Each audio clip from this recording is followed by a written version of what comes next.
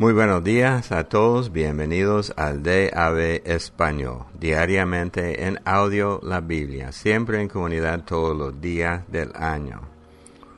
Hoy es el día 15 de diciembre, yo me llamo Roberto y esta semana estamos leyendo de la versión La Palabra Hispanoamérica. Y hoy y mañana vamos a estar leyendo el profeta Miqueas. Él profetizó durante el reino de algunos de Ezequías, entre otros, y el tema principal, como en muchos de los profetas, es el juicio y el perdón.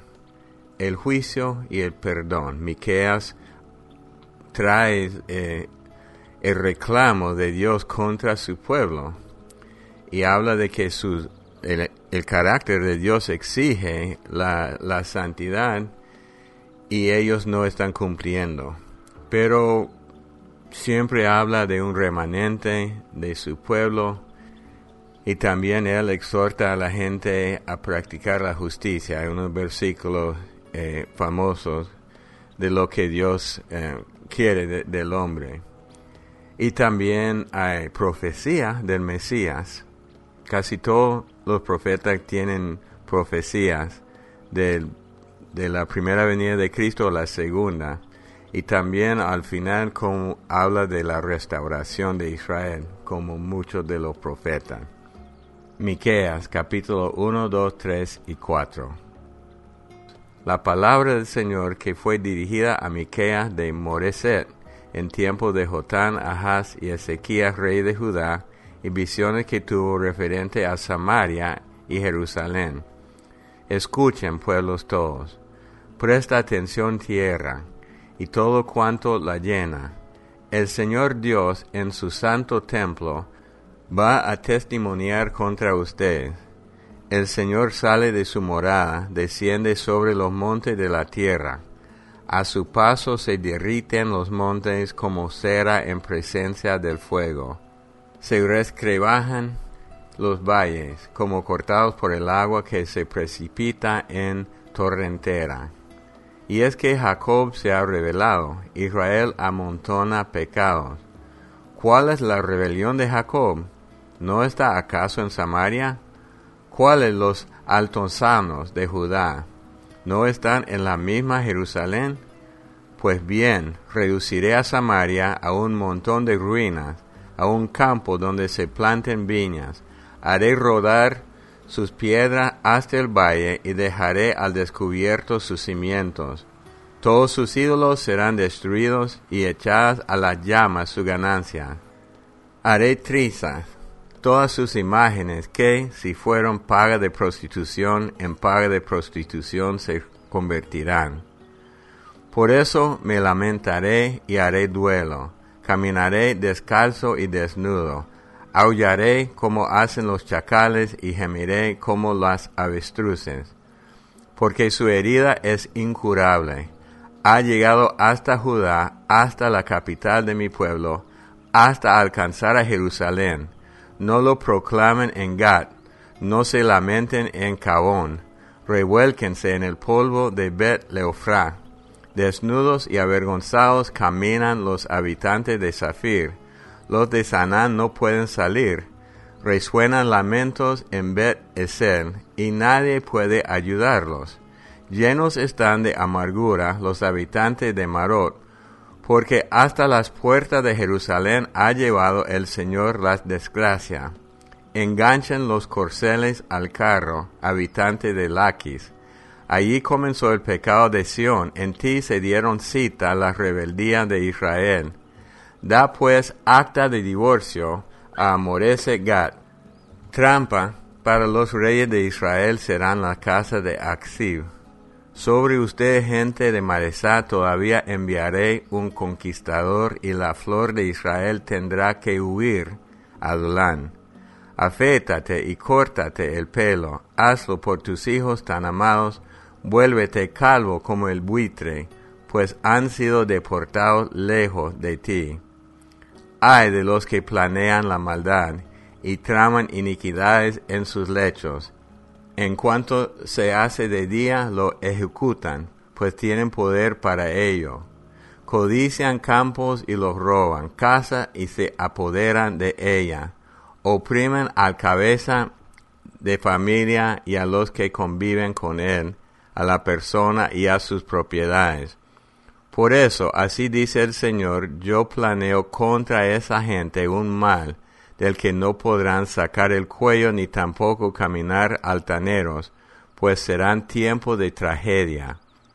Ese día les dedicarán una copla y les entonarán una elegía que diga: nos han arruinado de todo, han vendido mi herencia familiar, se nos arrebatan los campos y se reparten entre los invasores. Así que no tendrás a nadie que en la asamblea del Señor eche a suerte los lotes de la tierra. Ustedes no desvaríen, que sean ellos quienes desvarían. No desvarían diciendo: no nos alcanzará la desgracia. ¿Está acaso maldita la descendencia de Jacob? ¿Se ha agotado la paciencia del Señor y va a ser esa su manera de actuar? ¿No son benévolas sus palabras para quien procede honradamente? Ayer mi pueblo se alzaba contra el enemigo. Hoy arrebata túnica y manto a quienes transitan confiados al regreso de la guerra. A las mujeres de mi pueblo las expulsan de sus queridos hogares. A sus hijos los privan para siempre del honor que procede de mí. Levántense, pónganse en marcha, que no es este un tiempo de descanso. Tu impureza provoca la destrucción, una destrucción que será terrible. Si alguien corriera tras del viento, urdiendo falsedades como esta, por vino y licor vaticinaré en tu favor. Ese sería el profeta de este pueblo. Voy a reunirte, Jacob, todo entero. Voy a congregar al resto de Israel.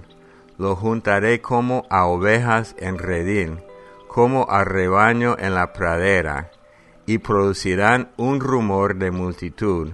Al frente está el que abre camino, los demás ensanchan la brecha, cruzan la puerta y salen por ella.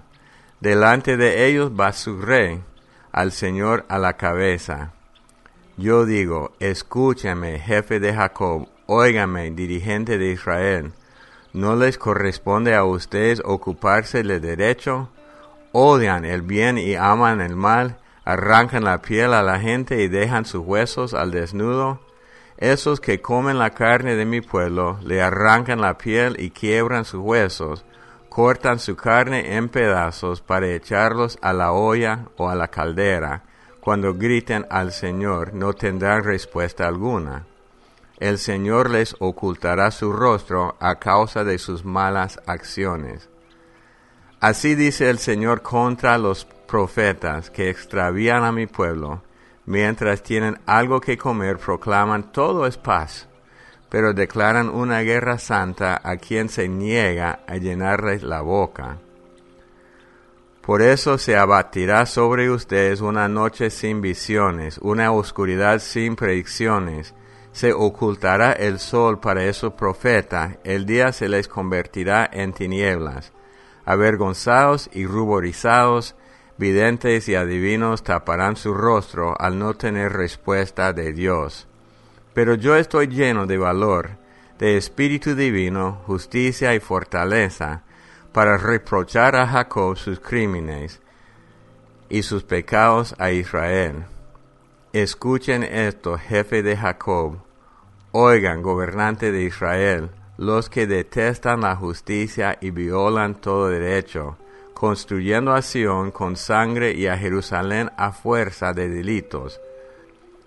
Sus jueces juzgan por soborno, sus sacerdotes predican a sueldo y sus profetas vaticinan por dinero. Pero aún se apoyan en el Señor y dicen: ¿acaso no está el Señor con nosotros? No nos alcanzará la desgracia. Pues bien, por culpa de ustedes, Sión será arada como un campo. Jerusalén terminará en montón de piedra, y el monte del templo en cerro de espinos. Cuando pase mucho tiempo, el monte de la casa del Señor quedará afianzado entre los montes, descollará entre las colinas. Hacia él confluirán las naciones, acudirán pueblos numerosos que dirán: vengan, subamos al monte del Señor, a la casa del Dios de Jacob. Él nos indicará sus caminos y nosotros iremos por sus sendas. Y es que de Sión saldrá la ley, y de Jerusalén la palabra del Señor. Él será juez de pueblos numerosos, arbitrará a naciones poderosas y lejanas. Convertirán sus espadas en arados, harán hoces con sus lanzas. No se amenazarán las naciones con espadas, ni se adiestrarán más para la guerra. Reposarán bajo su parra y su higuera, sin que nadie los moleste. Lo ha dicho el Señor del universo. Otros pueblos caminan en nombre de su Dios, nosotros lo hacemos en nombre del Señor, que es nuestro Dios, por siempre jamás. Ese día, oráculo del Señor, recogeré a las ovejas cojas, reuniré a las descarriadas y a las que yo había maltratado. Con las cojas formaré un resto, con las alejadas una nación poderosa. Y será el Señor en el monte de Sión su rey ahora y para siempre. En cuanto a ti, torre de rebaño, colina donde se asienta Jerusalén, recobrarás el poder de antaño, y la realeza volverá a Jerusalén. Y ahora, ¿a qué vienen esos gritos? ¿Te has quedado sin rey? ¿Has desaparecido tu consejero y estás atenazada por el dolor como mujer en trance de parto? Retuércete de dolor, Jerusalén, y gime como parturienta Sión, porque ahora saldrás de la ciudad y tendrás que vivir en el campo. Irás a Babilonia, pero serás liberada. Allí te rescatará el Señor de tus enemigos. Ahora se reúnen contra ti un sinfín de naciones que dicen: que Jerusalén sea profanada, y que nuestros ojos se recreen contemplando la ruina de Sión. Pero desconocen los designios del Señor y no comprenden que los ha reunido para trillarlos como gavilla en la era. Arriba pues, Jerusalén, y tríllalos. Te armaré con cuerno de hierro, te daré pezuña de bronce. Triturarás a esos pueblos, consagrarás al Señor su botín y sus riquezas al dueño de toda la tierra. Apocalipsis 6. Los 4 primeros sellos. Vi entonces cómo el Cordero rompió el primero de los 7 sellos, al tiempo que uno de los 4 seres vivientes decía con voz de trueno: ven. Al mirar vi un caballo blanco, cuyo jinete iba armado de un arco. Le dieron una corona y salió como seguro vencedor. El Cordero rompió el segundo sello y oí que el segundo ser viviente decía: ven. Salió entonces otro caballo de color rojo. A su jinete se le dio una gran espada con la misión de borrar la paz de la tierra, provocando guerras fratricidas. Rompió el Cordero el tercer sello y oí al tercer ser viviente que decía: ven. Al mirar vi un caballo negro, cuyo jinete sostenía una balanza en la mano.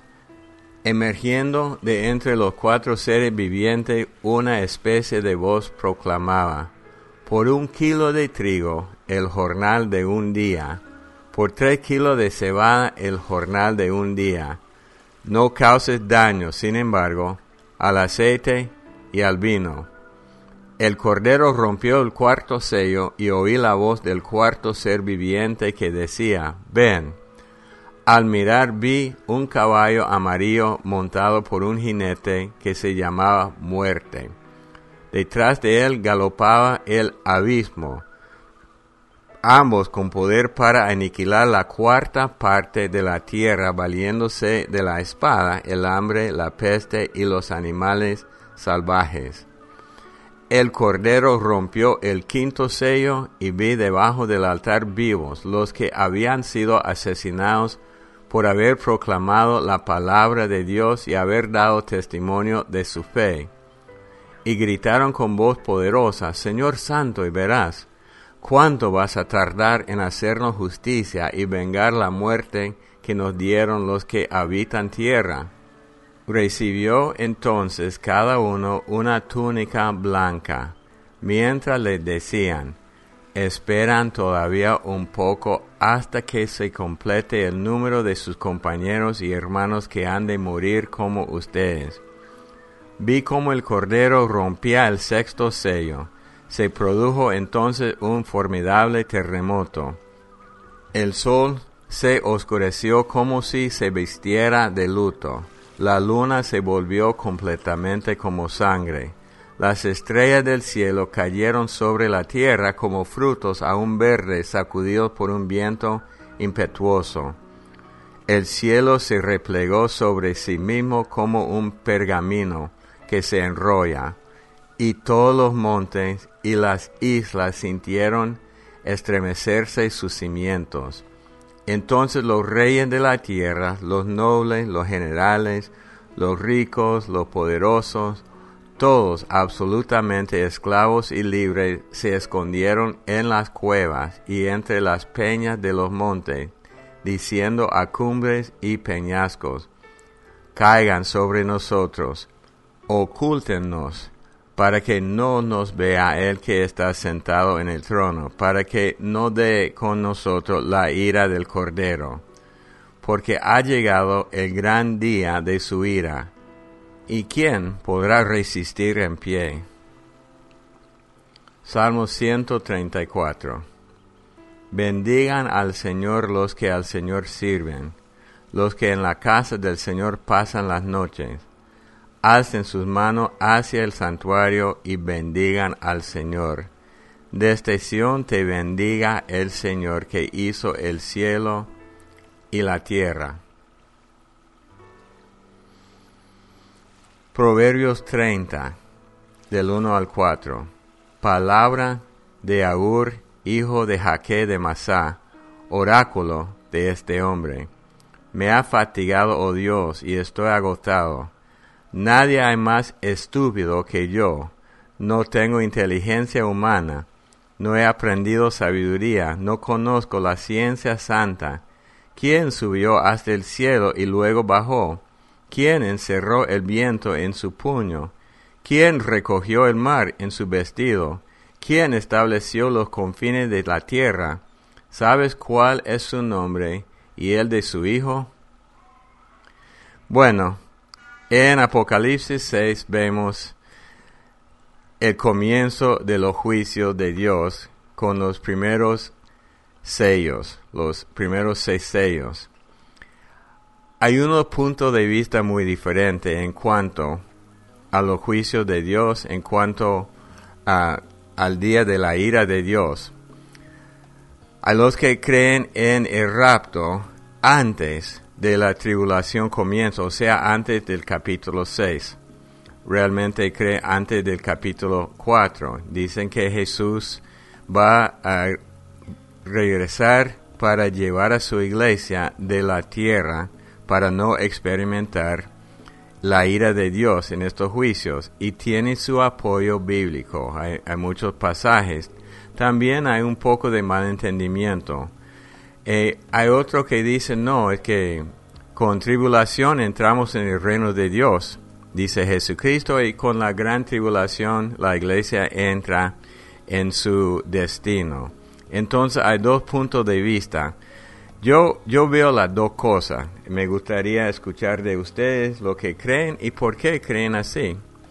Lo que no quiero escuchar es que me dicen, yo quiero que seamos alumnos de la Biblia. Pero en este caso, los primeros 4 sellos son los 4 jinetes que representan guerra, representa, el primero es el color blanco, que muchos creen que es el anticristo. Los que creen en el rapto antes de la tribulación dicen que la iglesia no verá personalmente al anticristo, pero ese es el anticristo. El segundo habla de la guerra. El 3 habla de escasez y hambre, que uno tiene que pagar un alto precio solo para comprar la comida. Y el cuarto, con poder para aniquilar, se llama muerte. Y va a morir muchas personas. El quinto habla de los santos que son asesinados por su fe.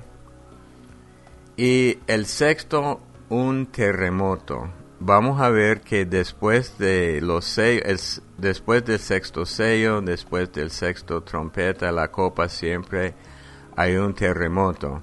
Algunos piensan que ya hemos entrado en este tiempo, pero yo no creo todavía, porque yo veo señas de eso. O sea, siempre creo que estamos en los dolores de parto, como habló Jesucristo. Estamos comenzando a ver esto, pero tenemos que estar preparados, que estemos nosotros preparados. Entonces, como siempre, hay puntos de vista diferentes. Me gustaría oír su punto de vista sobre los sellos, las copas, la trompeta, el rapto, el milenio y cosas así. Nosotros tocamos muy a fondo todo esto en el estudio de Apocalipsis. Oremos. Padre Dios, te damos gracias en el nombre de Cristo Jesús por tu palabra.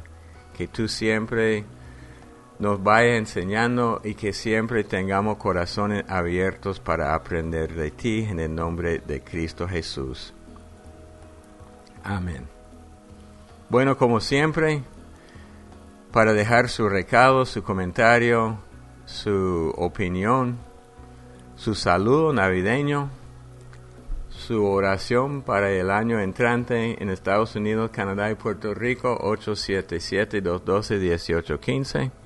Por WhatsApp, más 52 155 4170 7522, que también sirve como número telefónico normal en todo México. Siempre es un placer, un privilegio para mí ser parte de esta comunidad. Los amamos mucho, que Dios lo bendiga y hasta el día de mañana. Feliz Navidad, hermano Bob. Me llamo Olivia de Downey, California. Yo asisto a la iglesia Calvary Chapel.